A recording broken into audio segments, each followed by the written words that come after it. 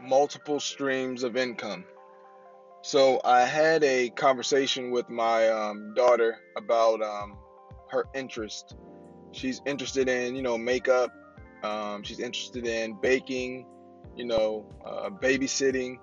So I came upon the subject to introduce her to multiple streams of income. So it's just the talk that I had, letting her know that it's okay to have interest in more than one thing, more than one hobby. But what you want to do is start now developing those interests and making them multiple streams of income. And just like we're teaching our kids, or we should be teaching our kids about multiple streams of income, it's also big for us as individuals to have multiple streams of income. So it's a blessing to have multiple streams of income because you think about it.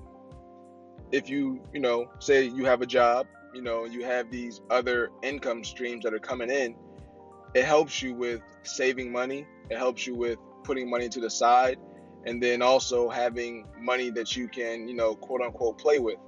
So, of course, you want, if you're in the saving mode, just make that main stream of income, make it to where that can go to your savings.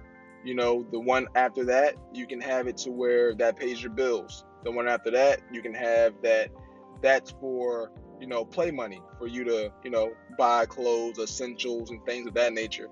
But nowadays, we definitely want to have multiple streams of income, people. Even if you have a job, there's nothing wrong with that. But you want to get to the point to where you have multiple streams. A job is never guaranteed. They can terminate you anytime they want to because it's their business. So you want to come to the point to where you have additional streams of income to where if that does happen, Lord willing, that you have other streams of income to where you're not hurting and desperate. So just get to the point to where you're building multiple streams of income. It's just very important nowadays going into 2019. Multiple streams of income is the way to live. That's how the rich get richer. That's how you live comfortable. So have multiple streams of income. Never rely on one stream.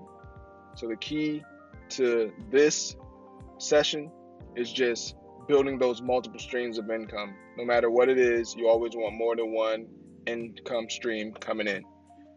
That's all, man. Just focus on you, focus on a better you, and focus on making the world better. Peace and love. Love and be loved.